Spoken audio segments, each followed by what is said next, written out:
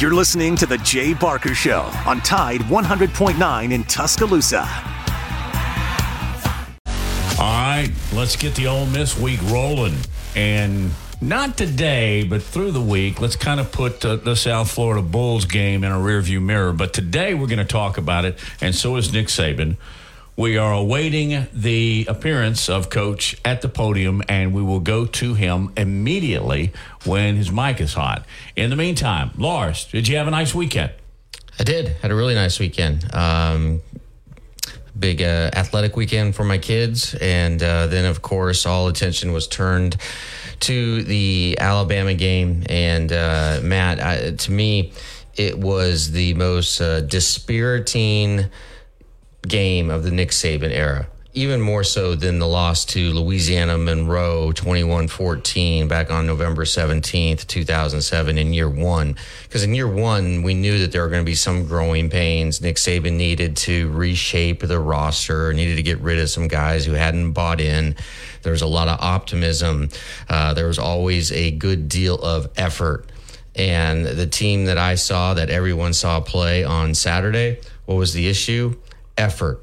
It absolutely wasn't there. Alabama looked like a team whose spirit was broken. They didn't look interested in playing. And, they're going against literally one of the worst teams in college football. Well, they didn't look like it. Well, that has more to do with Alabama than South Florida.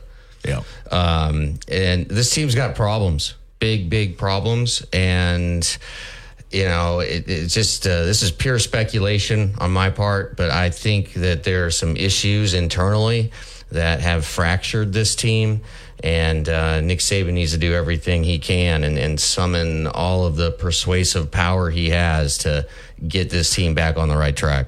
Well, they even pointed this out on national television.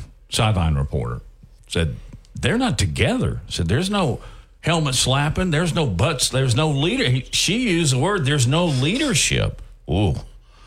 And I just read a little while ago that the team called a players-only meeting.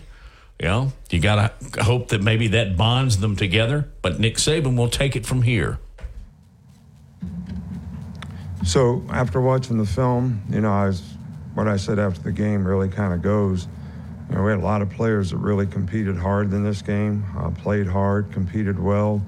We didn't always execute the way we want to execute, and I think everybody can look to something that they can improve on, and that's certainly going to be, the focus, that we have this week. There's a responsibility that goes with that for the player, but also for the coaches, so that, we're doing things that players can do, so they can go on the field and play fast and know exactly what they're supposed to do and go out there and execute it. And I think that's, going to be important for all of us this week. So, when our guys get out there, they can play fast.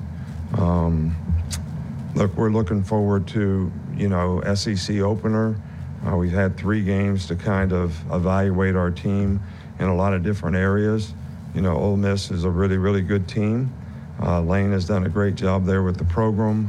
This is one of the best offensive teams in the country in terms of things that they do, multiples that they have, the way their players are coached and how they execute. They're playing better on defense. So, this is a really, really good team. And, we're going to have to play, our best, and we need to improve to be able to do that. On 2 points, I think, from a quarterback standpoint, this is all I'm going to say about this. Jalen really showed the leadership that I was looking for, during the game in terms of supporting his teammates and doing the things he needed to do. He's had the opportunity to play, so as the other guys. Jalen played the best of all those guys, and so I think he's earned the opportunity to be the quarterback. On this other thing that I hear floating around out there, I'm sure you've seen the same reports that I've seen, is Kevin Steele is the defensive coordinator. He has all the defensive coordinator responsibilities. The only thing that we tried to improve on from an administrative standpoint was game day administration of getting the signals in quicker. All right, so that's the only thing that we worked on together as a staff. The whole staff made a contribution to it, and I think it was a lot better in this game than it was in the Texas game. Start with Charlie. Hey, Coach, just after getting a chance to watch the film, how would you assess the play of the offensive line? Well, I don't think when you give up 5 sacks and I think that our players they ran a lot of blitzes, a lot of looks, nothing that we really, only one thing that they did that we'd not worked on. But I think the players were not communicating well and not on the same page, sometimes, and I think that created issues and problems.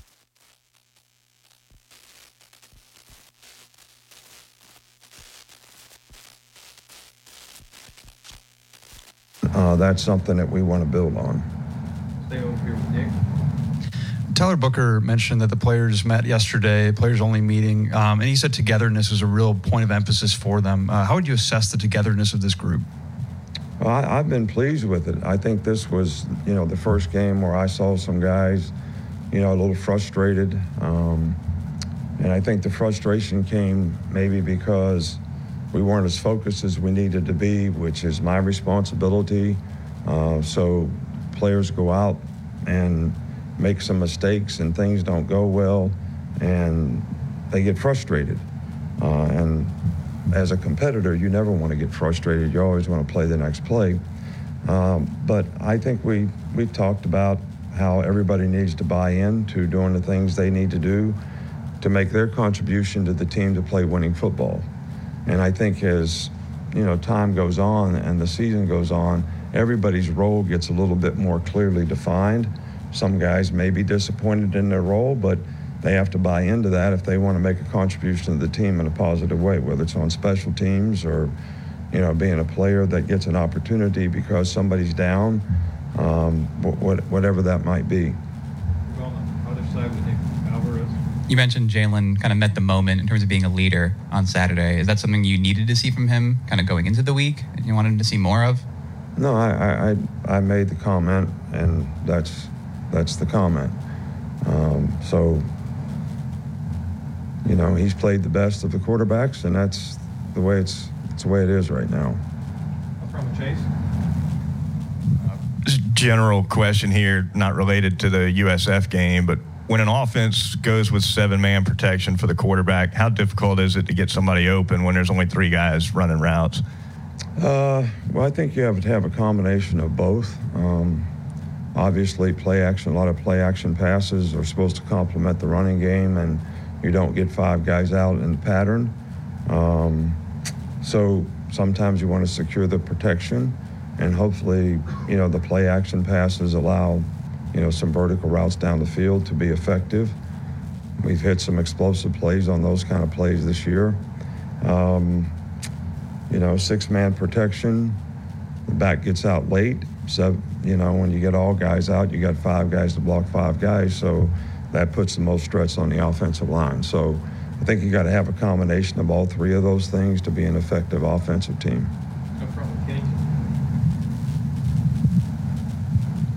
Seems like Malachi Moore recovered from that minor injury and has played really well over the last few weeks. What have you seen from him, and what type of leader has he been in the defense?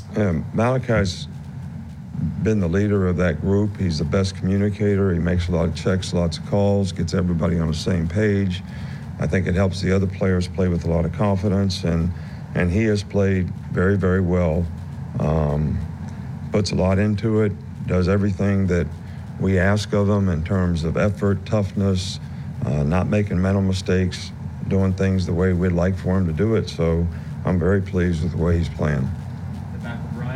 Coach Lane Kiffin, you guys know each other clearly well. I believe you talked about when Sark came, they've been taking notes on you for years. Have you been looking at what he does, and what can you say about the program Ole Miss the past few years he's been building? No, I think they're outstanding. Obviously, they 4th in the country or something in total offense and scoring, 52 points a game and 526 yards.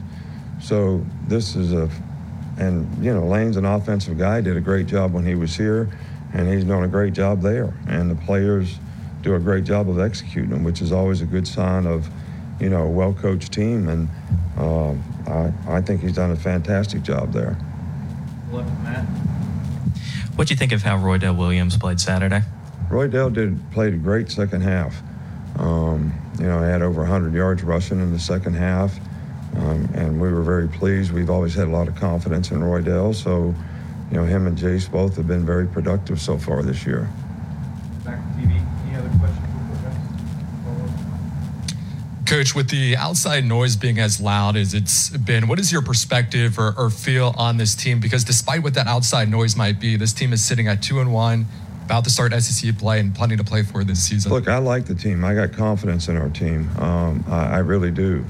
We've had some tough stretches before, and players have bounced back, but I think everybody's got to make a commitment to doing that, and it's not easy. We got really tough competition coming up, but everybody's got to challenge themselves, I think, to be their best as a player, be their best as a team guy, be their best as a leader. And I've liked this group so far.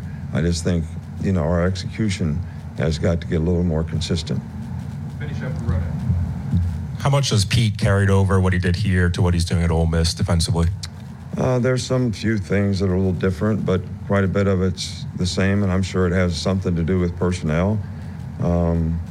But I think they're playing better, and that makes them a better team. All right, thank you. There you have it, Nick Saban's Monday press conference from noon till about 12:15.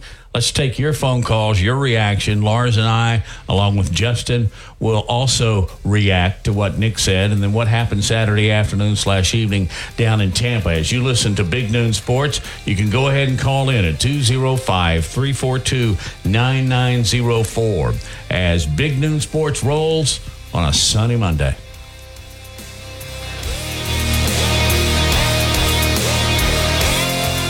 What's Tide 100.9 Tuscaloosa weather. What a beautiful day today. Sunshine in full supply. The high 83. Clear and cool tonight. The low 59. And dry, pleasant weather continues tomorrow and Wednesday. The sky sunny both days. Highs between 83 and 86 degrees. I'm James Spann on the ABC 3340 Weather Center on Tide 100.9. It's 82 degrees in Tuscaloosa. The best sports talk in Alabama. This is Big Noon Sports.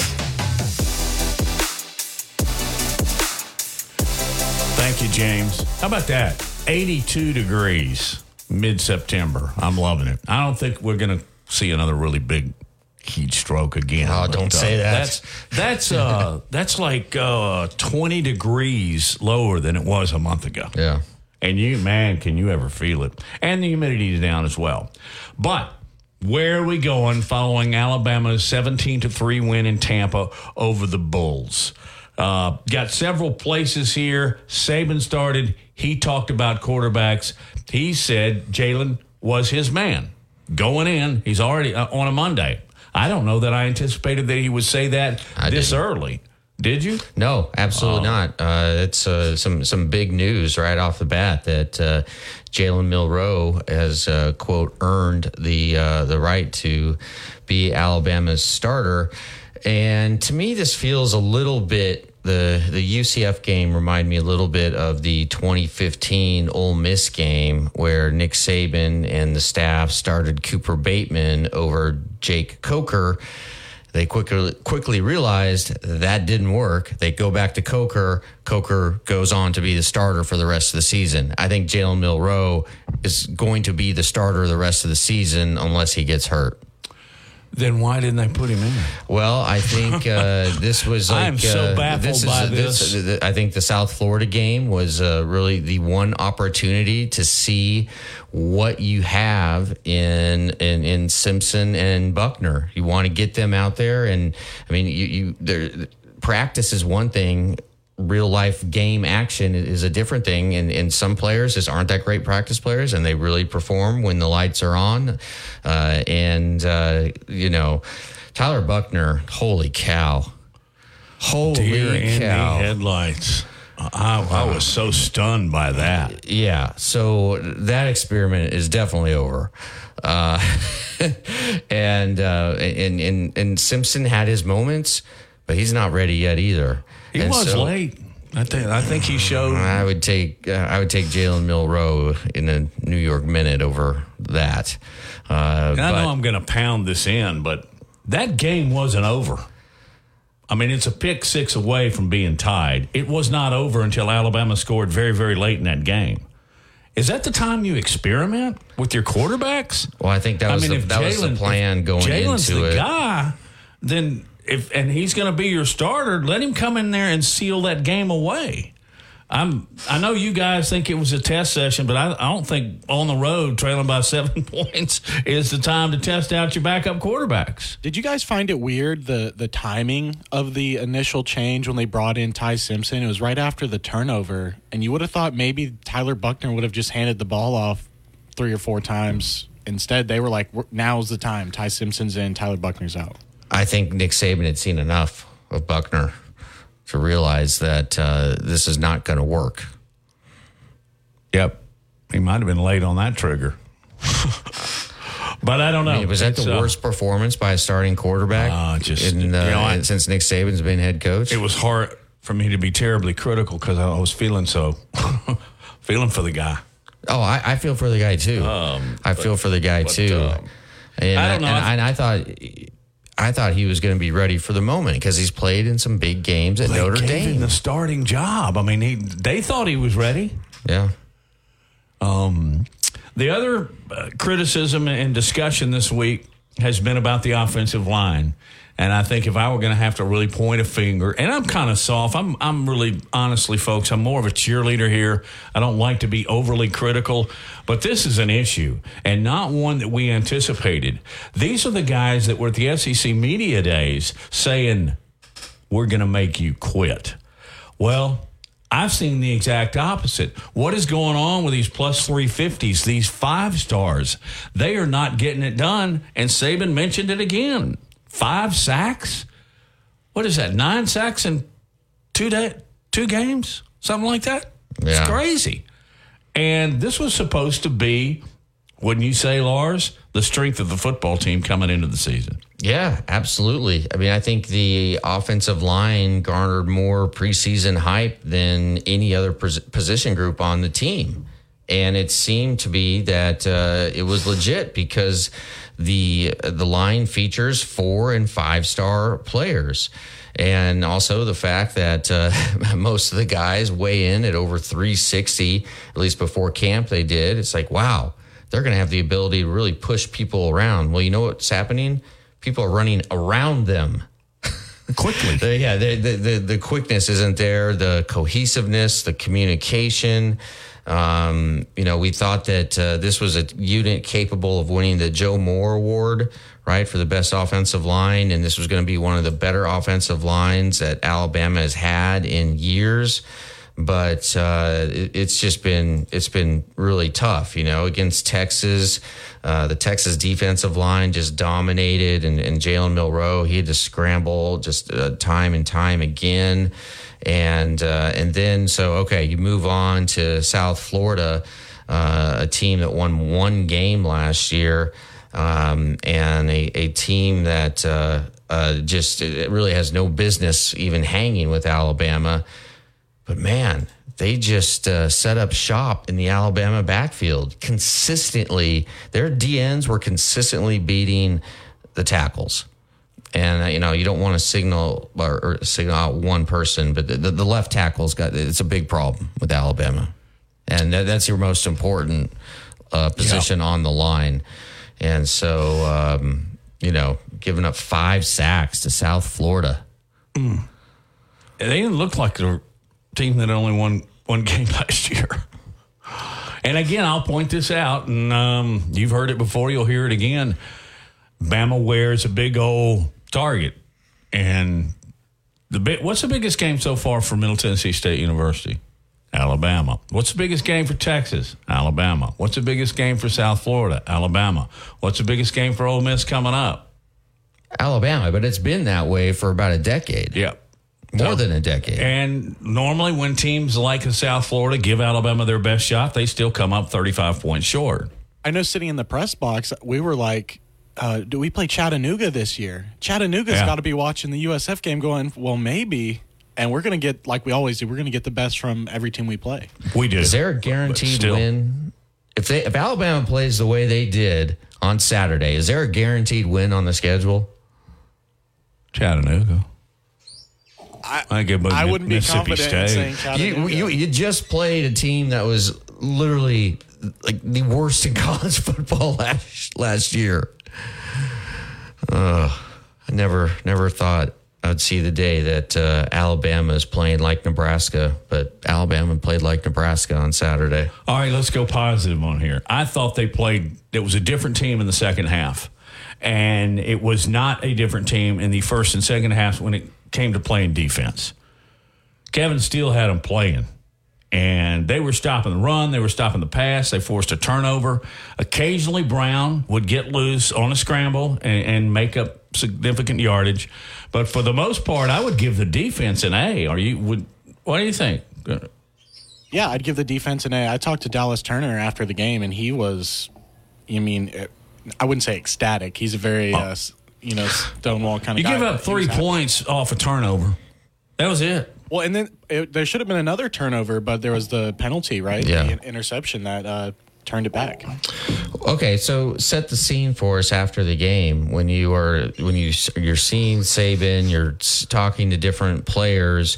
What was their body language like? I was surprised that Nick Saban just didn't go full on Nick Saban at the press conference afterward. He was actually complimentary of his guys, and he seemed pretty mellow. And that seemed to reveal to me, and again, this is just armchair psychoanalysis, that Nick Saban wasn't terribly surprised by what happened.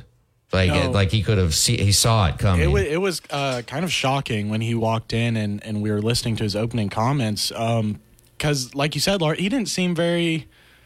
You would have thought anger or, ready to go and point out all of his error. He seemed like, this is what I thought was going to happen. Aren't y'all about ready for him to pound his fist into the podium?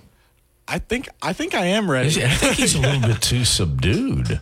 It's time. Hey, Lars, go over there and ask him a question next week. It's about time for him to take a reporter out. Don't you think? And you're the guy. You're the man. You can handle it. Hey, take one for the team, Lars. Yeah, okay. I'll get him fired up. All right, let's take a phone call. Joseph has dialed in at 205-342-9904. Let's put Joseph on and see what he has to say about the Alabama Crimson Tide. Hey, Joseph. How you doing, man? Great. I'll tell you this. I think Ty Simpson's our guy if you get off of the line, but if not, you have to go back to Jalen Milroe. Ty Simpson is some really, really good things, I think. So really, really, he had a bullet pass to TJ Dupree. And Ty Simpson's the type of guy that the more experience he gets, the better he gets. So, I think for a little bit of experience, Ty Simpson will be Alabama's guy. But if that offensive line don't get no better, then you set him up for failure. I agree. If the offensive line is playing at an elite level and you want to have a down the field passing attack, then Ty Simpson's your guy. But if your quarterback is running for his life every time he drops back to pass, then Jalen Milroe's got to be your guy because he gives you the best chance at winning. You look at on Saturday, Alabama threw for a whopping 107 yards, completed a whopping 43.5% of their passes against a defense that couldn't stop anybody last year. But I think Ty Simpson's more of your physical, go under, or get behind the center type guy, and then do play action, kind of like an A.J. McCarron or Greg McElroy or Jay Cope type player. But Milroe is more like your Blake Sims, stuff like that. I got to tell you, when Nick Saban came out of the Gators news conference just about 15, 20 minutes ago and said Milroe was his guy, I was a little dumbstruck because I thought that Simpson played really well in the second half, particularly in the fourth quarter. When Alabama needed to salt it away, he led the Tide to 2 consecutive touchdown drives. And I thought, okay, then they found their guy. They're looking around. They found their guy. They didn't play. They didn't play Milroe. So what's it coming down to? And then he goes to the podium today and it really surprised me that he made the announcement on its own right, but particularly that he made it Monday of this week. I would have thought he'd gone through some practice sessions, but no. That's his guy, Joseph, moving forward. So let's go with 4. Hey, thanks for your call, Joseph. Got a final comment? That would be a no. We'll talk more about Alabama. I got home in time to see like the last quarter of Colorado State. Wow. I mean, I don't like to tip my hat too often, but the Buffs came back and did what they had to do. Colorado State blew that game. They had them. Yeah, they really did, and I don't mind. I was pulling for the Rams big time. Yeah, I was ready to shoot out. Like I wear my sunglasses at night. Music. Deion Sanders has a deal, a sunglasses deal with that company. Oh, that's pretty smart on both their parts. But why you need to wear it at what, 11 p.m. Coastal time? I don't know. He's annoying. Did you watch the special on him with 60 Minutes? I've had enough. My buddy John Wertheim, I worked with him for many, many years at Sports Illustrated. He did the interview, and I actually shot a text to John, and he said Deion was great. Wow. He's all Deion. Depends on the circumstance. He's Deion. I mean, he said, I'm the best coach in college football. Yeah, he also called, who was it? On Twitter, he called somebody a hoe. And I was going to... That's just not appropriate. Wait, but he actually, I think he spelled it wrong. He spelled it H-O-E. And I think it should just be H-O. Well, now there's a debate we need to have. Let's get into Hang on for that one. It depends on what kind you're talking about in my book. But maybe he was calling them a farmer's implement. Yeah, could be. All right, we'll get back, take your calls, talk some more. You're listening to Big Noon Sports.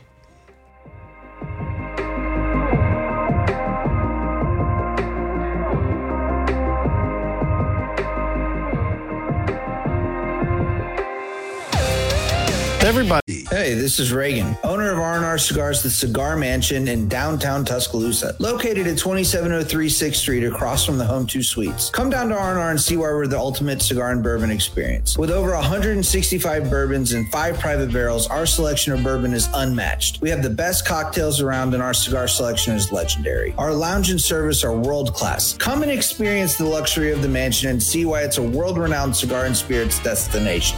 From T-Town to the Plains, this is Alabama's most in-depth analysis on the SEC. This is Big Noon Sports. Breaking it down and moving forward. Just received a text from Kerry Clark, who does our Saturday night show, post-game show, right here on Tide in Tuscaloosa, also on the Bear. And he said the Mississippi State game, which is in 2 weeks, minus a couple of days, will be an 8 o'clock tip-off, kickoff. I don't mind the 6:30s and even the 7s. Man, that's late. So I misspoke earlier. It was Deion Sanders Jr. that went on to Twitter responding to Danny Cannell, who just asked the question, should you storm the field after a win in overtime as a 24-point favorite? And Deion Sanders Jr. wrote, "You are a pure hoe, H-O-E." And I was going to correct him. No, I think you would have gotten another one, and he might have brought out a bigger gun. Let's go to the phones and talk to Warren. He's dialed in, interested to see what he has to say. Hey, Warren. Hey, just caught the tail end of your show. I'm driving out to football practice.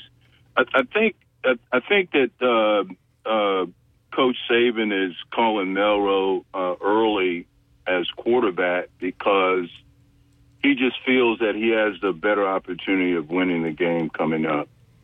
And I don't think he believes Ty has enough in the tank that could pull out a game. And I think that's where it really boils down for him. I think he saw enough in the game, even though Ty Simpson gave us the win, but it wasn't enough. And I don't think he believes the Lions are going to get any better. That game was just simply horrible. And he knows that. He knows Ty Simpson is not going to be protected, and Melrose has the leg to get it done. So I think that's what you're looking at. And I don't think he'll have a problem pulling the trigger and putting Ty Simpson in if it looks any better. But I think that's why he called early, bottom line. Do you expect to see a lot more RPO if they're literally going to finally make the stance that this is our starter? I think they are. I think, and matter of fact, I think I posted on someone's Facebook. I said it's going to be RPO heavy. That's what we're going to see, because I think that's how it's going to be for the rest of the year. And I think we have two. I think the guy that came over from Notre Dame was not the OC. I think the quarterback, that was a huge mistake. I mean, that was a huge. That guy. There's a reason that guy came here. And I don't think he's going to get any better. He is what he is, right? And I think I'm not saying that Ty Simpson can't be salvaged. I think he's a good quarterback. I really do. I've seen him play twice in high school down in Knoxville. I like the kid. Matter of fact, I saw him play when he was a sophomore. Live game, 2 of them. I think he's a good kid. I think he's a good quarterback. I don't know what's going on in his head right now, but I think he'll be a good fit. Has he developed as fast as you thought he would, or did you think it was going to be a work in progress? I thought it'd be faster because he did in Knoxville. I thought it would be faster. I thought when he was selected, I was happy. I said, "Oh my God!" I said, "This is it, right?" I really felt like Ty Simpson was. I thought that him coming to Tuscaloosa, being with Nick Saban, being in that program, I said, this is it. I said, I think this is a great fit, especially who he was behind. I felt real confident. I was disappointed that he didn't take the reins during the spring games. I was disappointed. I just felt like that was his shot, to take the team. I said, I think this is the guy. I really felt that way, and I was really disappointed through the whole process. And I'm a Melrose fan. I have to be honest with you. I am. And I see things there. His reads are not crisp. He throws it away. He stares a guy down. He gives the ball up quickly. But his legs gets him out of trouble, and his legs saves the game.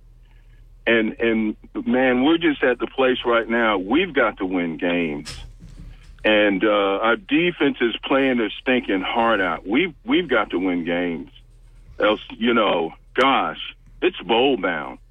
I mean, there's blood in the water, and the Sharks are around. They can see it. I mean, we're just. Man, we got to win, and I think that's what Coach Saban is seeing. It's also what Lane Kiffin is seeing. Exactly. And everybody else. I mean, they see it. They know what it is. That's why Sark did what he did. He saw it. He knew exactly what time. He knew it. He read that on our defense. I mean, that man. So as a coach, what was more disturbing to you, watching Alabama play against Texas or watching Alabama play against South Florida? Oh God, South Florida killed me. I mean, we couldn't do anything right. Offensively, I just thought, okay, can we? I mean, could we? The play selections, could we? I mean, I don't know, guys. I just felt like you sound like we're Alabama. Fan, I know. Well, you sound like everybody trying to explain we're what the heck's going on. We're Alabama. I just, and then we hire an offensive coordinator that we felt like we're supposed to bring this. The thud back to the line where we're going to push you around and just drive it down your throat, right? We're supposed to bring the run back in the run game. We're going to bloody your nose, right? We didn't bloody anybody's nose. I mean, it was. that team was horrible. And we looked like we were a JV team trying to figure out how to run the damn ball. It was terrible. It was just, I mean, I had to turn it off. I turned it off. Really? I turned it off, and I don't turn out. My wife said, "What is wrong with you?" And I've got TVs in every room, in my den, outside. I said, I can't watch no more of this. I'd rather go look at my game film and get ready for next week. I'm not this. I can't do this no more. I said, I've just, and I knew going into this season, the critical piece for us, it's the adjustment with our OC. I knew the defense. I knew the defense would be better, but it's the adjustment with the OC. But the quarterbacks that we had, and man, I tell you, it was that piece right there. I just didn't feel in my gut, and just seeing some tapes, and you know, I have somebody that I know, you know, that's there in Tuscaloosa. It's a good friend of mine, and everything that he saw at practice that he talked to me about, he said, Warren, it's just, hey, it's what it is. He said, it's work. And you know, so I'm optimistic, but look, everybody knows it now, and that's the whole problem about playing a game. It's known now. And the thing is, Alabama's gonna have to put up points on Saturday. They're gonna have to put up points, and I think Milroe gives you the best chance to do that. Well, it probably gives you the best chance to keep it away from Ole Miss. Yeah, with lengthy. I think you guys, I think that's where it is when you're talking to in Nick's mind, and you know, he only knows how his mind's work. We're always guessing at him, but that's it. Put the points up. Give us the best opportunity to win, so that we can bring doubt into everybody's mind. And don't get this twisted. I was talking to another guy. Look, this plays very much into moving into next year when we're talking about the 12-game playoffs. Mm-hmm. See, we don't want to jump into next year, but we have to think about what we're doing now for that, right? This is big. This year is critical. It is critical. How we're playing now for that, right? I can see that. And we have to be memorable this year. You don't want to start out where they are now, and that's at number 13 in the nation. Great call, Warren. We got to get to break. Thanks, guys. Please make it a habit. Call us back again. Yeah, excellent call. And we'll take more calls on the other side of this break.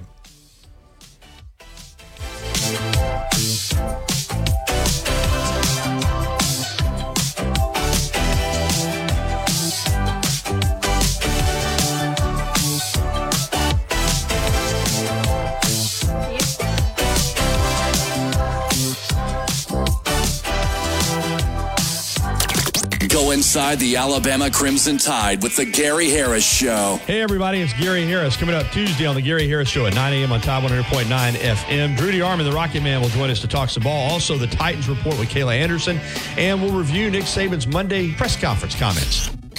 Catch the Gary Harris Show Monday through Friday, 9 to 11 a.m. on Tide 100.9 and Tide100.9.com. Tide 100.9 Tuscaloosa weather. What a beautiful day today. Sunshine in full supply. The high 83. Clear and cool tonight. The low 59. And dry, pleasant weather continues tomorrow and Wednesday. The sky sunny both days. Highs between 83 and 86 degrees. I'm James Spann on the ABC 3340 Weather Center on Tide 100.9. It's 82 degrees in Tuscaloosa. From T-Town to the Plains, this is Alabama's most in-depth analysis on the SEC.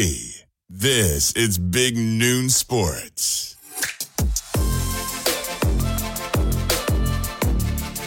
I'll get to George's call in just 1 second, but I wanted to ask Justin something since he was in the post-game interview area. Is anybody saying anything about Justice Haynes?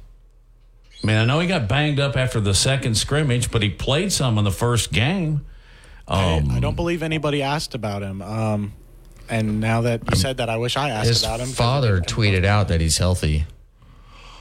Then what does that tell you? He's playing some special teams. Yeah.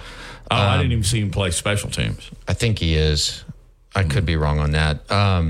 But going back to Milroe, I think that Nick Saban coming out and making the statement on Monday that Jalen is the starter, and he did use the words moving forward, I think this is firm and final. I think you rise or fall with Jalen Milroe. I think he is the guy for the rest of the year. There's not going to be any of this going back and forth and starting different quarterbacks. I think it's Milroe. I really do. Let's go to Macon and talk to George. George, you're on Big Noon Sports. How's it going, guys? Thanks for taking my call. Saturday was very, very disturbing. But one of the most disturbing things, as bad as the line did not block, I can't say they blocked because they didn't, especially the left side, was that we're still having trouble getting the correct number of players on the field and having to take time out. I don't understand that. And the next thing I don't understand, I remember when Lane Kiffin was our offensive coordinator. Nick Saban wanted him on the field so he could calm down the quarterback and see things the way that they saw it. How come Tommy Reese isn't on the field? Because I think he is also the quarterback coach. I don't understand why that does not apply to him also. And I think that he would make a great contribution instead of being up in the box with his dadgum head in his hands worrying about what he's doing. I mean, that is such a bad look, it's not even funny. And I don't understand why he's not on the field. Do y'all have any ideas on that? Well, wasn't Sark in the box? No, I don't think. Well, I sometimes he was and sometimes he wasn't. But, I mean, I think it's just coach's preference. Don't you think that Tommy Reese could, don't you think he could add something and calming the quarterback down if he's on the field? Yeah. But, you can sign that off to somebody else's responsibility and maybe not as close as Reese. But you certainly can see the field better from the I've always thought the offensive coordinators should stay upstairs unless it was just really the way they wanted to do it and they were having a success doing it. That's, I think, more of an individual coach's preference than anything. I imagine if Saban wanted to direct up or down, he could and he would, and that's where they'd be. But I've always believed that DCs and OCs would probably rather watch where they can see from an aerial view. Well, I just see that we got a young quarterback. Well, we had a young quarterback this past weekend. And Milroe, he's relatively young as far as starts. And I think that having him down there, seeing things the way that the quarterback sees it, can maybe explain to him, more of what's going on. But not having the right number of players on the field, that I don't get that at all. I mean, I play football, and dadgummit, when the coach tells you to do something, it's done. There's no, hesitation about it. And I'm hearing, I've heard all this noise about attitudes. Is that something that's a fact, or is that just blown out of proportion of the quarterback Milroe having a out last week, and that was one reason he didn't play? But in my thoughts, the reason that he played the other two guys to see what he had, like you have already stated. What's your thoughts? I don't have any inside information on that, and so I can't really comment. I think that, again, my theory is that Nick Saban and the staff viewed the South Florida game as sort of the last opportunity before you get into SEC play to give both Buckner and Simpson a chance just to show what they have, what they can do behind center in a real game, getting meaningful snaps. And, it's pretty obvious the conclusion that Nick Saban has come to is, you know what, Jalen Milroe is the best. He gives us the best opportunity to win. And so I am surmising that they are going to sort of shift the focus of the offense to make it more tailored to Jalen's skill set. Get him out get him out of the pocket, roll him out, RPOs, bootlegs, and maybe sort of a little option. I mean, who knows? I just think you gotta, Matt, just go and make sure that you're not trying to put a square peg into a round hole, and that's what it felt like against Texas. I agree with you 100%. I mean, you got to do what you're. You got to play. Your offense has got to be tailor made to what your quarterback can do. And I agree with you. It seems like we're trying to put a square peg in a round hole. But I think that we can still salvage the situation. Yeah. But I will say this: after 3 quarters of that game last week, it was nauseating. I mean, we didn't do anything good, but fortunately, we did have a fourth quarter offensive surge, which I thought was good. But another thing, Buckner, I thought he was horrible, and I don't understand why. I mean, and that was puzzling. It was nauseating. I mean. It was tough to watch, and also it just felt so bad for the kid. I mean, he came in with a pretty good resume. And, boy, it all went to shambles after, 15? How many passes did he throw? It was 4 of 15 or something like that? I think he was 3 of 8. 3 of 8. It's just, great call. Okay, if that's the way Tommy Reese evaluates talent, we got a problem. Oh, God. Line of the day. That's a good point. Line of the day. George, thanks, man. See you later, guys. We'll talk soon. You know who, and I realize it was against Samford, but Auburn instituted a lot more RPO. Now, I didn't think that was Peyton Thorne's forte. He ran for over 100. He combined rushing and passing had over 400 yards with his arm and with his legs. And he had 11 carries for 123 yards and 11.2 average and 2 touchdowns. I was listening to Hugh Freeze on the way over here, and he was quick to point out, we put in more RPO, and they were doing that against Samford to see if it had promise. It does. Thorne, meanwhile, was 24 of 32 for 282 yards. By the way, he rushed for 2 touchdowns. I don't know if I mentioned that or not. A touchdown and a couple of picks. He even went as far as to say when we put Ashford in there, he was running RPOs. So Auburn's moving in that direction, and it certainly would appear to me that Alabama is now. Yeah. Because that's the best offense for Jalen Milroe, right? Yeah. Are you a little surprised? I mean, I think Nick Saban came out and stated that Milroe is a starter because he wants to sort of giving the reins to Jalen. But tactically, don't you think it would have made sense to wait until game time? Because it is there. Yeah. If it's Simpson or Milroe, 2 completely different styles of quarterback, 2 completely different styles of offense. So why not wait and make Lane Kiffin and Ole Miss prepare for both quarterbacks?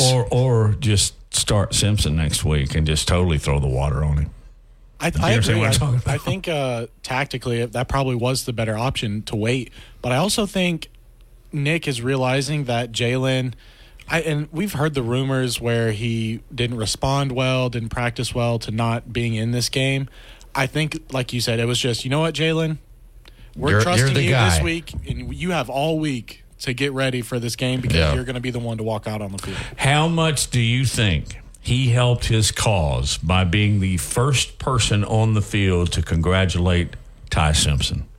It's big flashes time of Jalen and Tua. Yes, it is. Exactly. That's immediately what I thought about. I mean, and Nick Saban saying that he earned the right. Is it possible that he earned the right not with his play on the field, but with his actions off the field during that game? I don't think it hurt at all. In fact, I'll just go ahead and say it helped. And maybe that is exactly perhaps what Nick Saban was looking for when he I would venture to say, told Jalen, hey, you're probably not going to play in this game. Be supportive on the sideline. Don't sulk.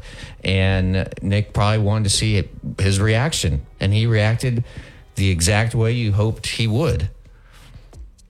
I don't know. Who's putting this new package in? I mean, is Tommy Rees now being forced to put something in that he's never dealt with before? I guess they ran some RPO with Buckner at Notre Dame. I just hope they change something, because the offense they ran against Texas with Milroe didn't look very suited to him, so they have to change something. Yeah, but can you change it in 3 practices? And also, do you think it's a really, really good thing? I think it is for the fans that Alabama has Kiffin up next. I do. I just said I like it when Alabama plays Kiffin. I think you could make the argument that Ole Miss is the best team remaining on Alabama's regular season schedule. Do you see what LSU did at Mississippi State? Have you watched Ole Miss? Yeah, I did. I would say LSU's better than Ole Miss. They're close. Yeah. And Tennessee as well, and who knows what Auburn's going to look like in 6 weeks or whatever it is, 2 months. Were you forgetting about them Gators? Whew, man. Billy Napier. Who put the gas in their tank? Wow. Gives us a lot of things to talk about next hour. Coming up immediately, though, Mark Heim from WNSP in Mobile and AL.com will be joining us. Lots to talk about, and you can join in at 205-342-9904. This is Big Noon Sports. It's halftime.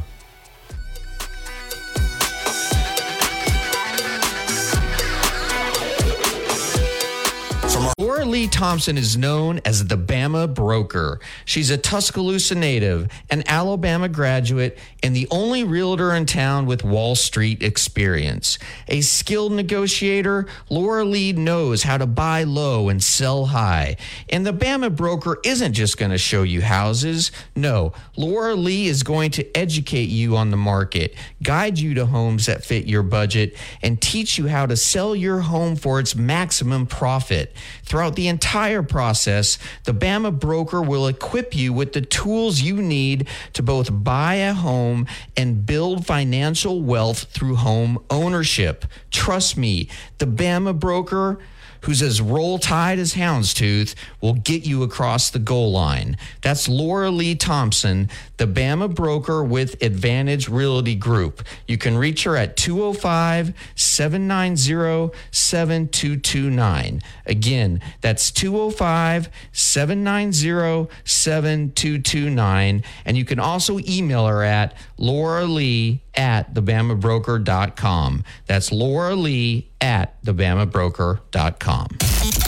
It's the Tide 100.9 30K Workday Payday. Woo! Win cash every weekday 8 to 5. Here's this hour's cash code.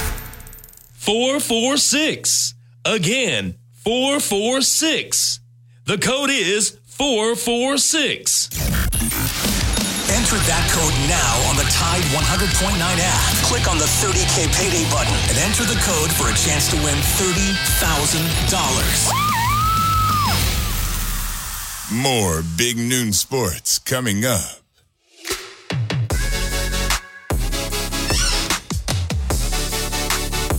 And it is Lars Anderson, Matt Coulter, Justin Jones, and now being joined on our hotline by Mark Heim from AL.com and from WNSP down in Mobile. Mark, how are you this morning? Actually, it's afternoon, Good. Matt.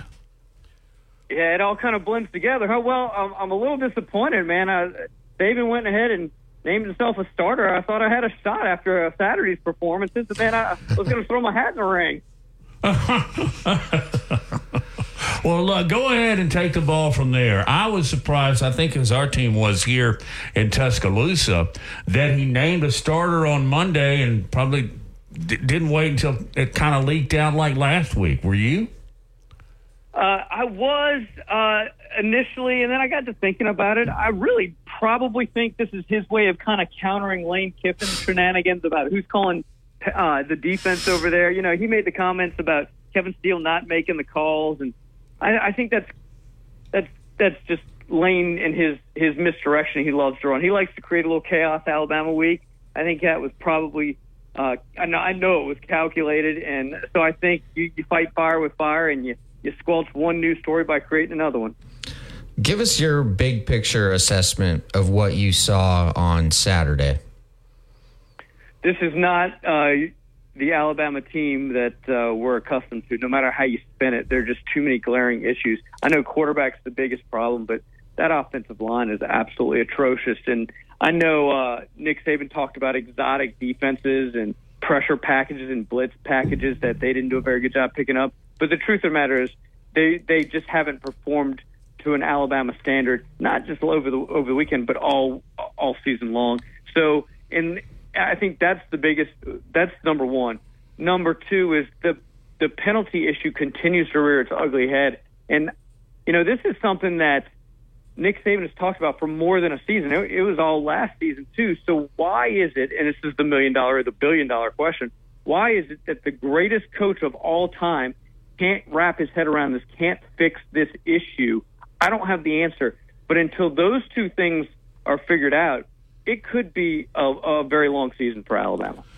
There was even mentioned on ABC that Alabama didn't look to have a leader or have a lot of togetherness on the sideline.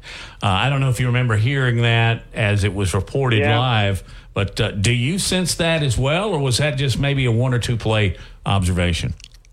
No, I think first I think the answer is both, really. I think that was an observation based on what they saw against South Florida, but I think this has been an issue over the last couple of years. As good as stars that they had on both the offensive and defensive side last year, I think if you go back 2 seasons, there was talk about guys freelancing and doing their own thing and not really playing within the system or the play or whatever. I think NIL is a real problem there. We've mentioned it a couple times on our show over the last however many months. Not that they can't get guys because of NIL, but NIL is a very divisive issue in the locker room. If the guy next to you is making X amount of dollars and you're not, that becomes an issue. So I think you take all of that and the transfer portal issues that continue to rear its ugly head, in which Alabama's certainly gotten its share of guys, but it's losing its backups early in their careers for playing time, right? And so those guys that you're trying to develop into leaders aren't there. And so guys that are behind those guys are coming up and having to fill that void. So I think it's a number of issues. But no, I don't think you have that prototypical guy that's kind of getting after everybody and pumping them up and telling them where to be. I don't think that guy's there yet. Now, one of the reasons I think that is because your quarterback situation. Typically, your quarterback is that guy, and if they don't know if they're playing from week to week, how can they lead a team that they're not even good enough to play for? Mark, you have you've written about Tommy Rees, the offensive coordinator, and what people are saying about him.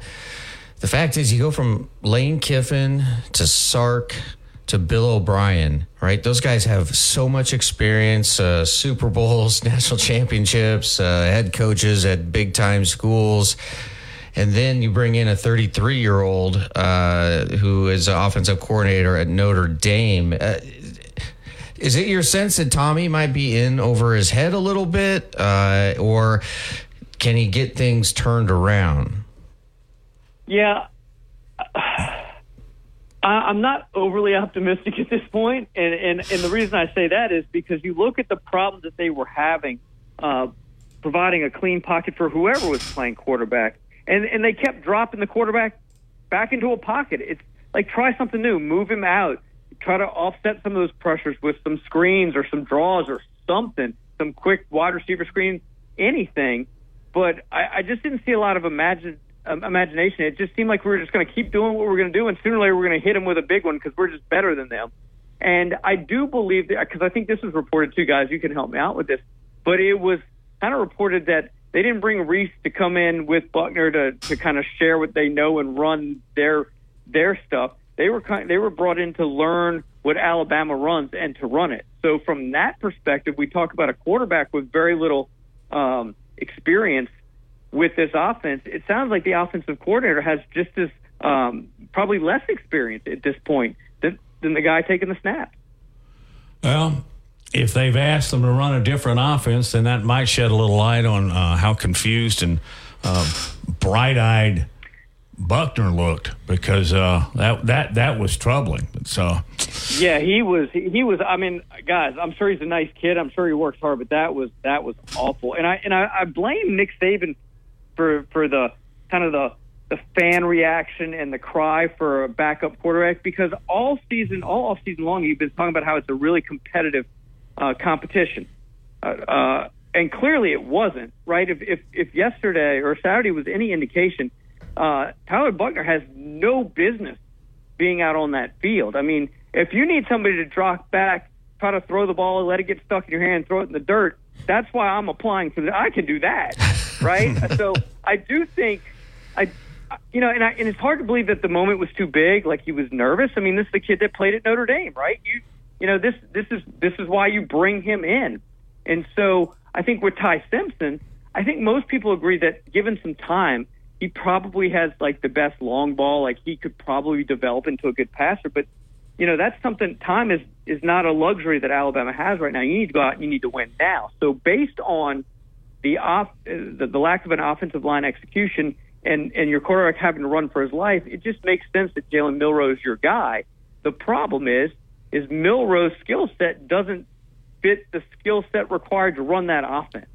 So it's a kind of a square peg round hole issue right now, I think, with Alabama's offense. All the way around. Gee, I think that's the third time that phrase has been mentioned on this show. Yeah. Did you get a chance to see the video that went a little bit viral over social media? And it's simply Nick Saban and a couple of the players walking off the field, and Saban looks a little disheveled, and the body language of everyone at Alabama just it reeks of defeat, and it's a powerful image. It really is, and of course it reinforces the death of the dynasty talk. Where are we with all this? Are you still clinging to a little bit of hope that Alabama can turn this thing around, or is that video really going to be sort of an enduring image of the fall of the empire, so to speak? Here, yeah, I think that video spoke volumes to the frustration, the lack of answers that Nick Saban has. I think he's tried, he did the whole, there's a time to pat guys on the butt, and a time to kick them in the butt. You need to know when. I think at this point, after losses, he admitted, right after losses, he tries to coddle the guys. He's softer, I think was the word he used. Well, I think at this point, we'd rather see Nick Saban just kind of rip into some guys, like really get after them, light a fire under them. But yeah, and I think it's an important distinction. I think you can still win and win at a high clip and still not be dynastic, right? I mean, the days of Alabama going out there and dominating top 10 opponents by double digits is over. I think that much is clear. They can still win those games and win 8, 9, 10, or 10, 11 games and get to a conference championship and win it and still not be a dynasty. But it's not that they're falling off as much as everybody's catching up. And he just doesn't have answers right now. I read that 37 of the Bulls roster transfer. I mean, you can make a whole lot of hay through the transfer portal. Well, it seems like half of the starters for TCU transferred from Alabama. I mean, you just look at the depth. Alabama's taking a huge hit depth-wise when it comes to the transfer portal. Is Alabama using it right? Well, they got Jamison Williams. I will put that to you, Mark. What do you think? Yeah, I mean, so there's a positive and a negative, right? Yeah, clearly they are. You look at Jahmyr Gibbs, you look at all the guys that came in and were immediate impact. So where it's hurting them is something they can't control. Like where he built his dynasty was on consistency and making people understand that it was going to be their turn. They have to wait their turn though, and to go through all that and to earn that spot. And now with the transfer portal the way it is, guys aren't waiting around. They're greener pastures. So I don't know. You can't combat that. You can't, and you really can't. I mean, you can't really get angry at a kid for leaving for playing time this day and age. So I don't know how to combat it. I don't think they're losing to your point, they're still recruiting at a very high clip, as well as anybody in the country. How do you keep those guys in the system, in the program, without playing them and keeping them happy is the biggest challenge of Nick Saban's career. Yeah, and he's not very fond of it. He's made that very... No. He's been very honest about that. Hey, you wrote a piece today on AL.com about Deion and his 60 Minutes appearance. Can you hang on through a break and talk to us about that, or have you got things to do? For you guys, absolutely, man. Let's do it. Awesome. What a guy. Mark Heim continues on Big Noon Sports.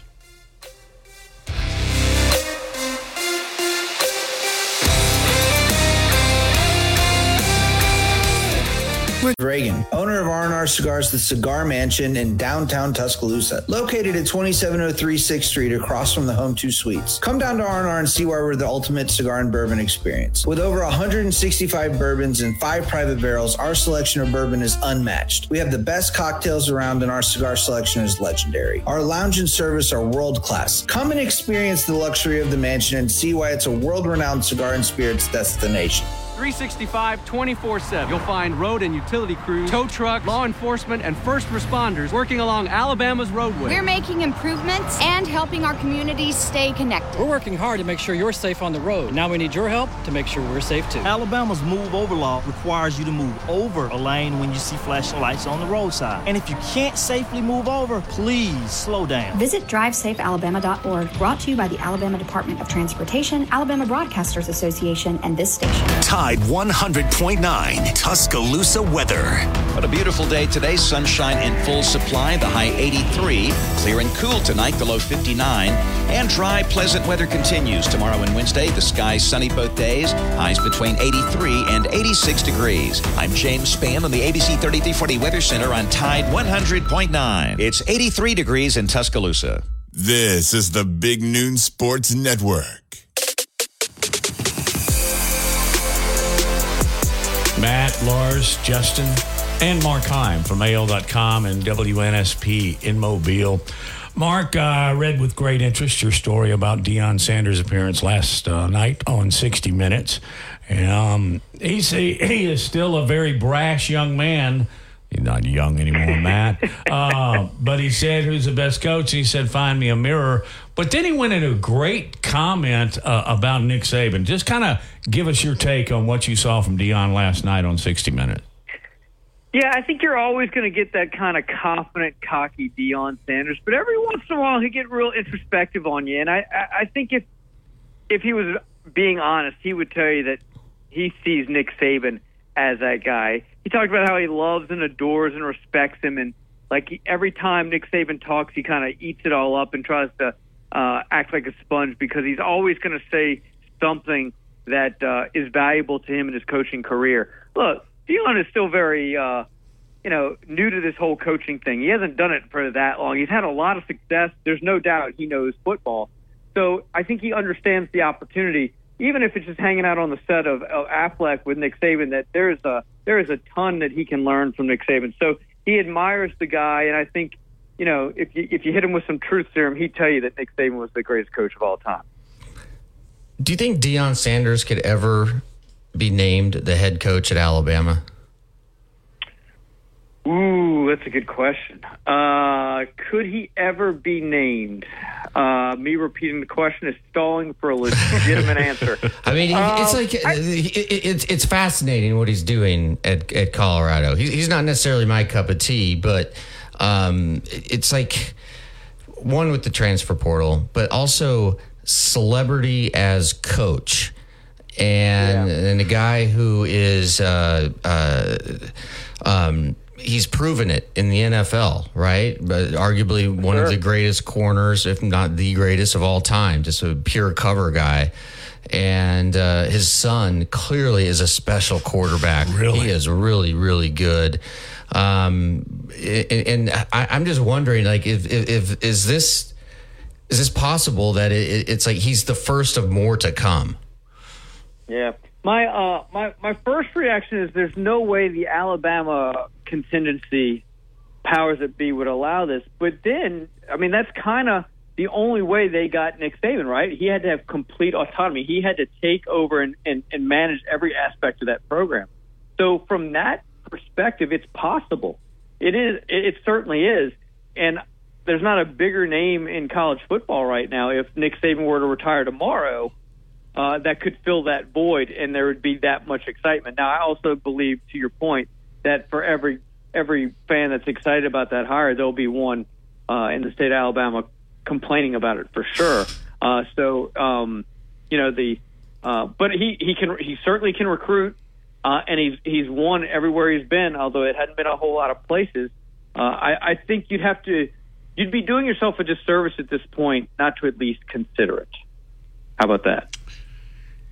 I just don't think he's a fit culturally. But then, who's to know what's the fit? What the fit is in 5 years? I think he's a fit culturally, like Colorado.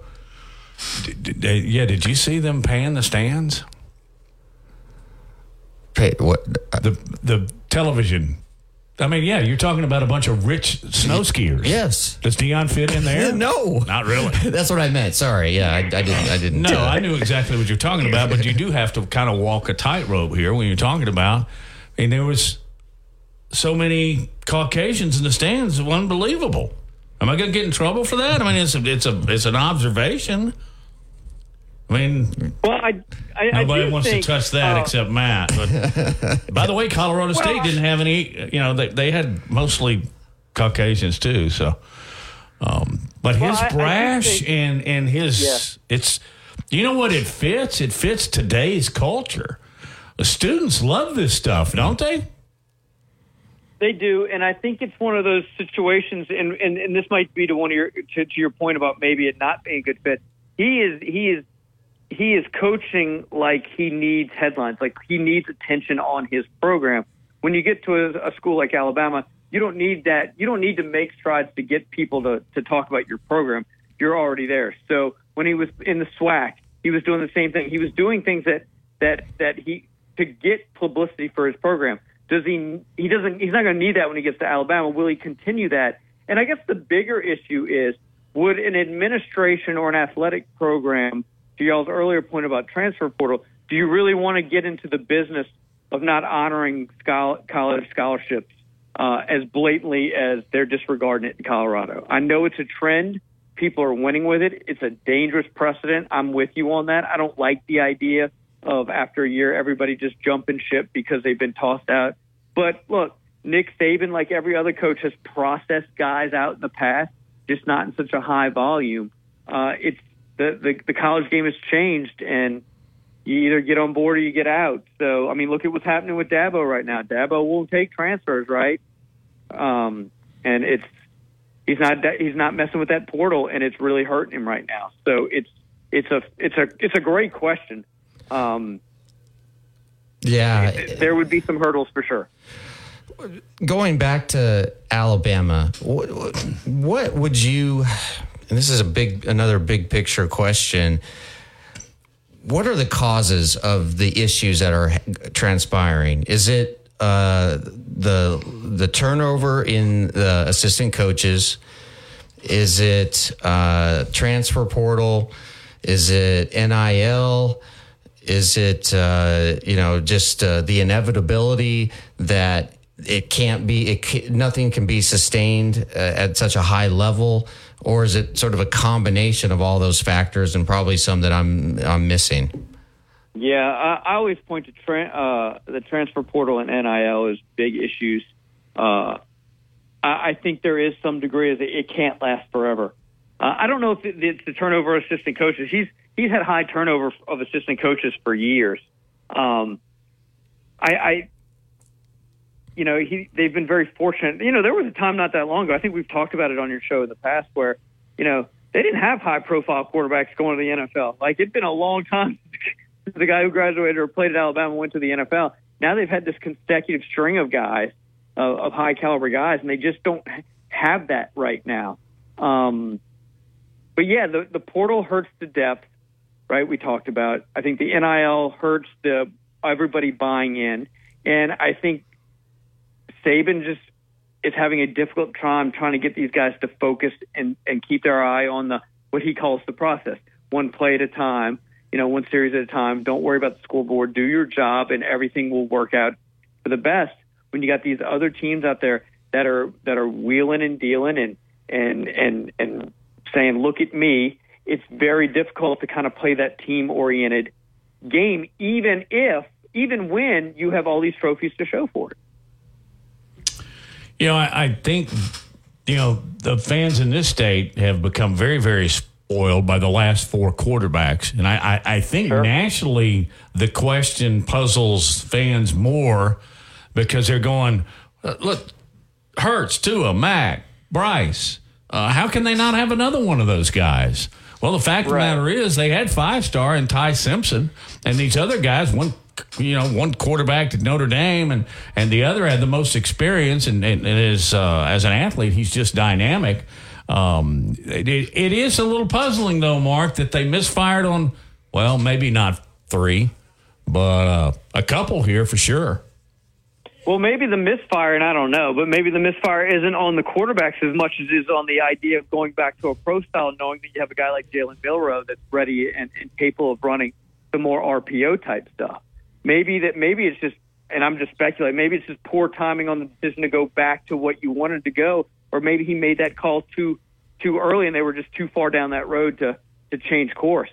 And so then you bring in Reese to run your pro style offense, and you got this quarterback that just, he can't make the throws, he can't make the progressions, but he can run like the wind and can make throws, when he's impromptu. It sounds like a perfect guy to run a Jalen Hurts type offense, but maybe we've just gone too far down the road.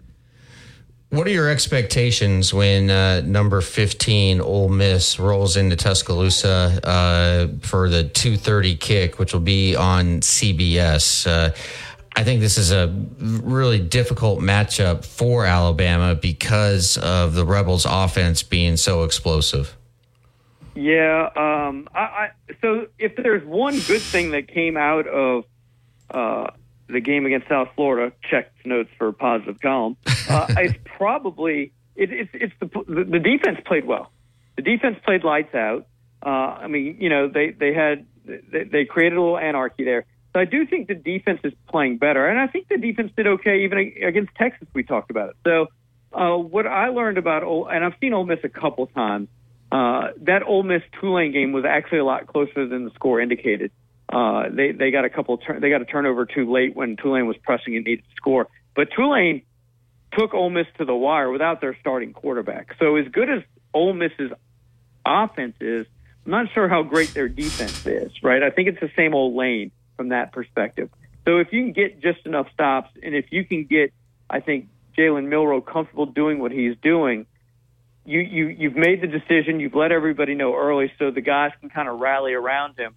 I think they'll come out a little bit more focused. That doesn't mean they're still not going to make dumb mistakes and pre-snap penalties and losing touchdowns due to penalties.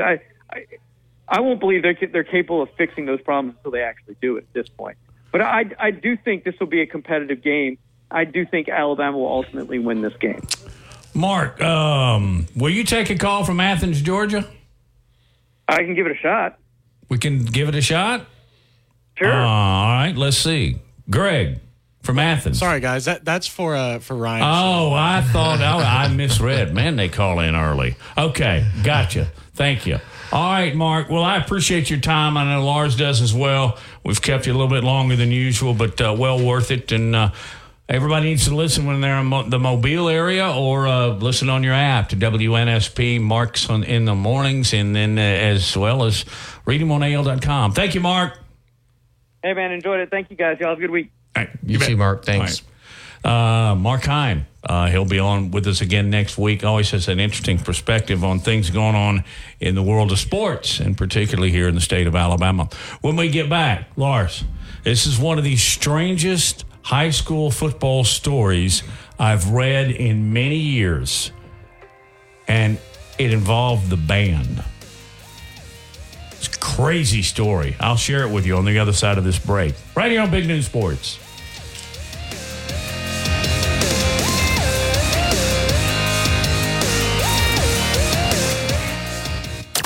Going inside the Alabama Crimson Tide with the Gary Harris Show. Hey, everybody, it's Gary Harris. Coming up Tuesday on the Gary Harris Show at 9 a.m. on Tide 100.9 FM. Drew DeArmond, the Rocket Man, will join us to talk some ball. Also, the Titans report with Kayla Anderson. And we'll review Nick Saban's Monday press conference comments. Catch the Gary Harris Show Monday through Friday, 9 to 11 a.m. on Tide 100.9 and Tide100.9.com. Laura Lee Thompson is known as the Bama Broker. She's a Tuscaloosa native, an Alabama graduate, and the only realtor in town with Wall Street experience. A skilled negotiator, Laura Lee knows how to buy low and sell high. And the Bama Broker isn't just going to show you houses. No, Laura Lee is going to educate you on the market, guide you to homes that fit your budget, and teach you how to sell your home for its maximum profit. Throughout the entire process, the Bama Broker will equip you with the tools you need to both buy a home and build financial wealth through home ownership. Trust me, the Bama Broker, who's as roll tide as houndstooth, will get you across the goal line. That's Laura Lee Thompson, the Bama Broker with Advantage Realty Group. You can reach her at 205-790-7229. Again, that's 205-790-7229. And you can also email her at lauralee@thebamabroker.com. That's Laura Lee at thebamabroker.com. Covering SEC sports like kudzu on the roadside. This is Big Noon Sports.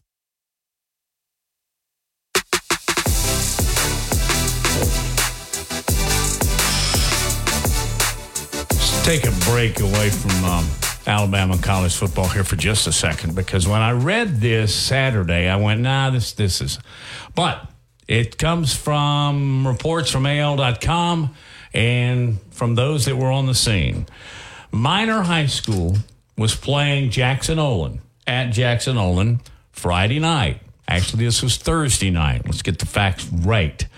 After the game, police were trying to clear the stadium, but both bands stayed and kept playing. Birmingham Police Department went over to the Jackson Olin, the host team, and asked their bands to stop playing. They complied. Then they went over to the minor high school, and the minor high school band director refused. This remind you of the Don McLean American Pie lyrics. But, he kept ignoring requests. And meanwhile, the director kept telling the band to keep playing. Officers decided to arrest the director because of a physical altercation that occurred between the director and the local police. He refused to put his hands behind his back. Then he pushed the police. They used the taser. That's the end of the investigation as far as we know. I'm sure there'll be some follow-up here. But, man, that's crazy. Yeah. You're on somebody else's field. You refuse to yield. I don't know. I don't know if it's a story worth going into comment. I mean, his name is Johnny Mims, and he just didn't comply with what the police were asking him to do, and then he turned violent, and it's not going to end well for anybody when you do that. Don't push the police. No. I guess, doesn't say exactly here whether or not charges will be filed, but it seems like they certainly would have been. Oh, he's been charged with disorderly conduct, harassment, and resisting arrest. Well, you got a follow-up story over there. Good. For encouraging his band of, remember, they're all teenagers, to continue playing long after the game had ended. And he'd been asked several times. The other band complied. The police were just trying to clear out the stadium, and the home team obliged. Right? They left. The home band left when the cops asked them to stop playing. But Mims allegedly told his students, "Keep on jamming, get it going." And they repeatedly asked him to stop so the students and the ticket holders could leave the stadium, but he just ignored them. And then because he was ignoring them, the decision was made to place him into custody. And at that point, a physical altercation ensued.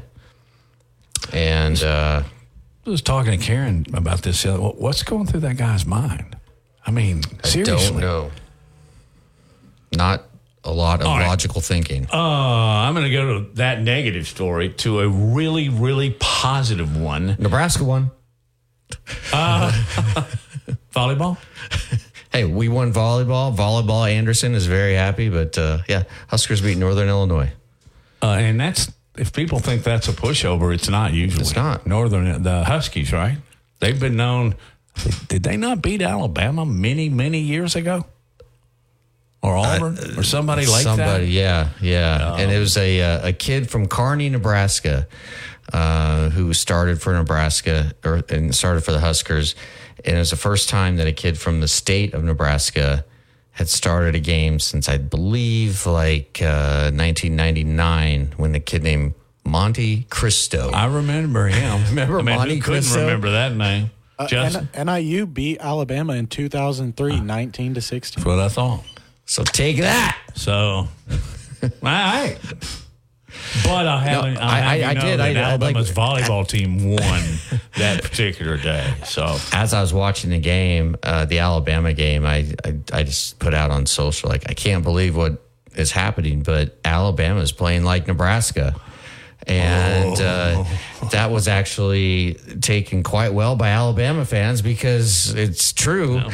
And Nebraska fans were actually sympathizing with us folk down here in the great state of Alabama. I think the biggest story that has been pushed to under the fold because of Alabama and because of all the things going on nationally in football is the fact that South Alabama, USA, the Jaguars, went to Oklahoma State and won. They didn't just win. They wore the Cowboys out. The final score was 33-7. Are they the best team in the state of Alabama? Well, right now.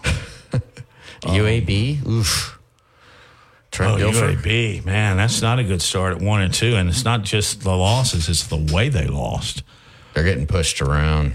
It was 41-0 before.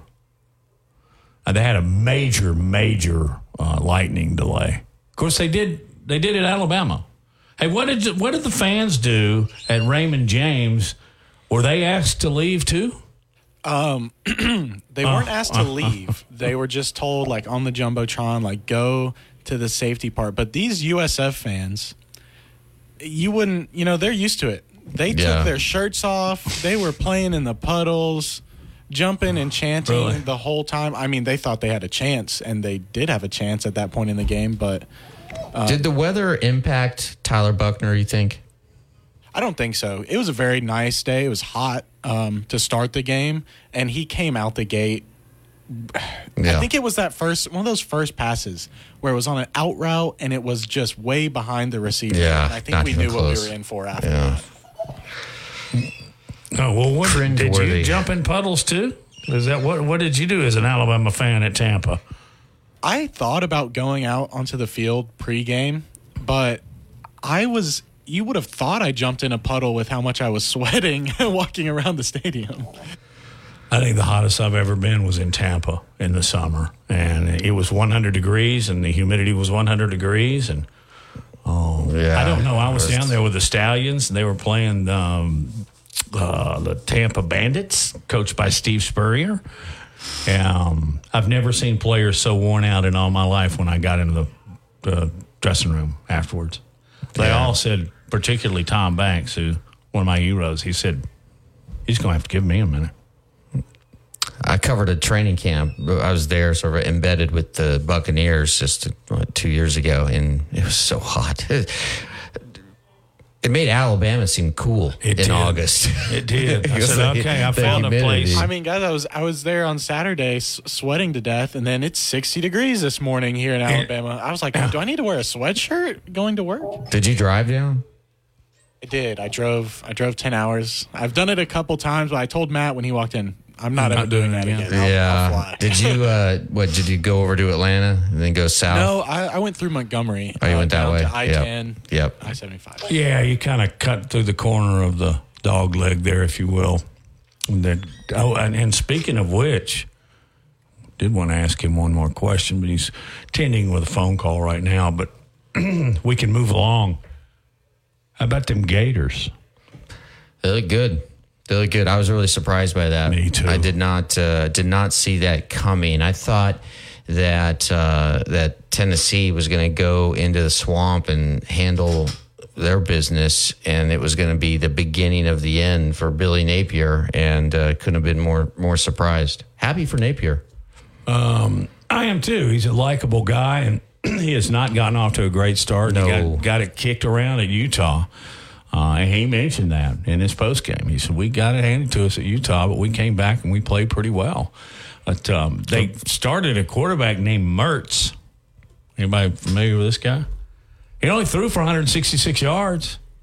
They only rushed for 130-something. I mean, they had both teams had right around 300 yards total offense. But, I did note this, too.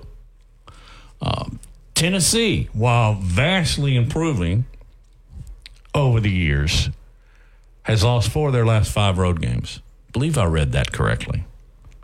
So, your OU quarterback's not playing well on the road. No, but one player who did really well at home in Columbia, Missouri. Oh, what about that kicker? We don't talk kicker. Yeah. Harrison Mevis from 61 hits the game winner as time expires. Longest field goal in SEC history. That is it. And the thing is, the Missouri coaching staff inexplicably lost track of time on the sideline and had to take a delay a game before the game-winning kick. So what was 56? They pushed it back to 61, and this kid's like, I don't care, and he just drilled it. What a kick! Do you remember this guy last year at Auburn? I do not. We'll talk about that on the other side of this break because it makes the story even more unbelievable. You're listening to Big Noon Sports.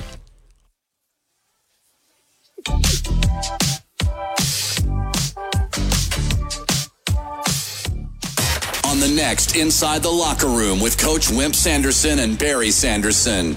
Tune in Tuesday. We'll have Kevin Skarbinski at 7:30. We'll break down the Alabama game at South Florida. We'll look forward to the Ole Miss game with Kevin. Also, 8:15, the best in the business, Jack Crow, will join us.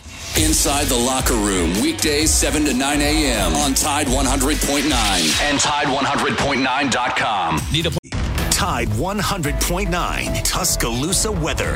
What a beautiful day today. Sunshine in full supply. The high 83. Clear and cool tonight. The low 59. And dry, pleasant weather continues. Tomorrow and Wednesday, the skies sunny both days. Highs between 83 and 86 degrees. I'm James Spann on the ABC 3340 Weather Center on Tide 100.9. It's 83 degrees in Tuscaloosa. The best sports talk in Alabama. This is Big Noon Sports.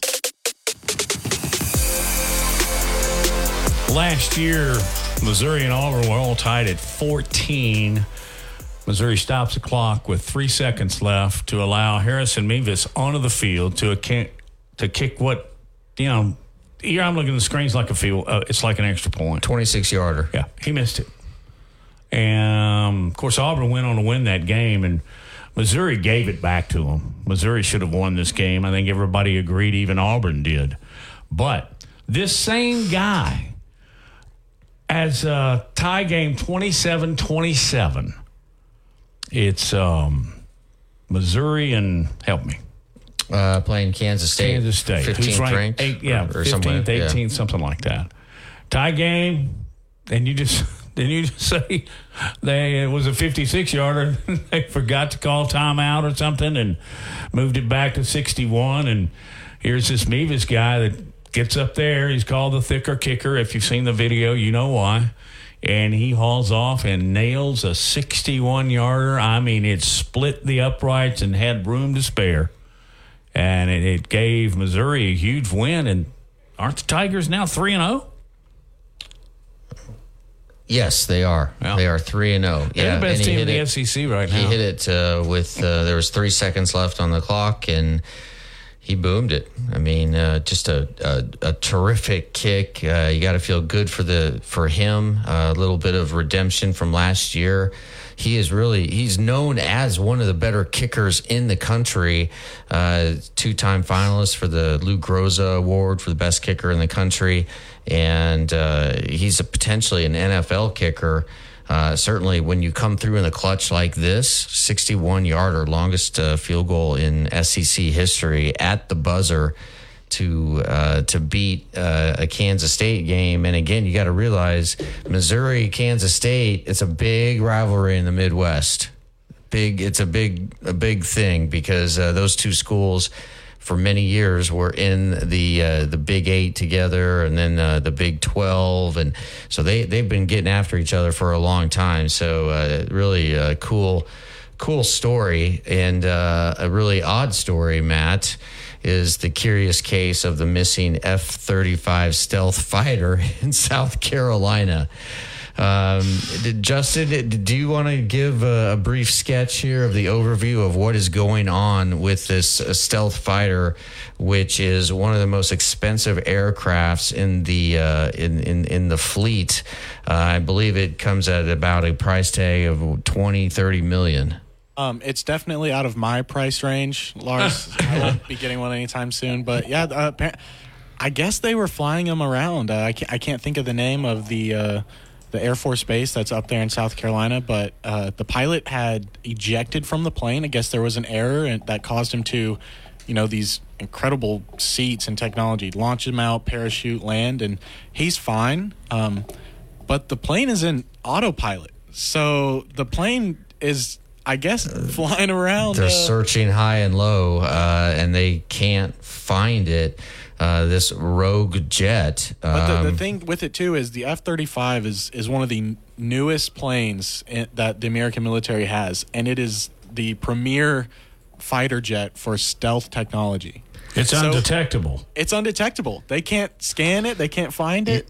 Nothing. Yeah, because the emergency locator switched off for some reason, and it reminded me, Matt, every time a NASCAR engine would blow up, it was always the $2 part, right? Yeah. Same thing's happening in wheels now. Yeah. So that's what's going on, perhaps, with the F-35B Lightning II jet.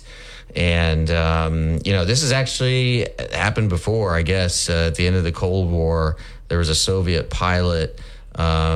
He witnessed his jet fly off without him after he ejected from it, and it continued to fly for 500 miles before it eventually was shot down.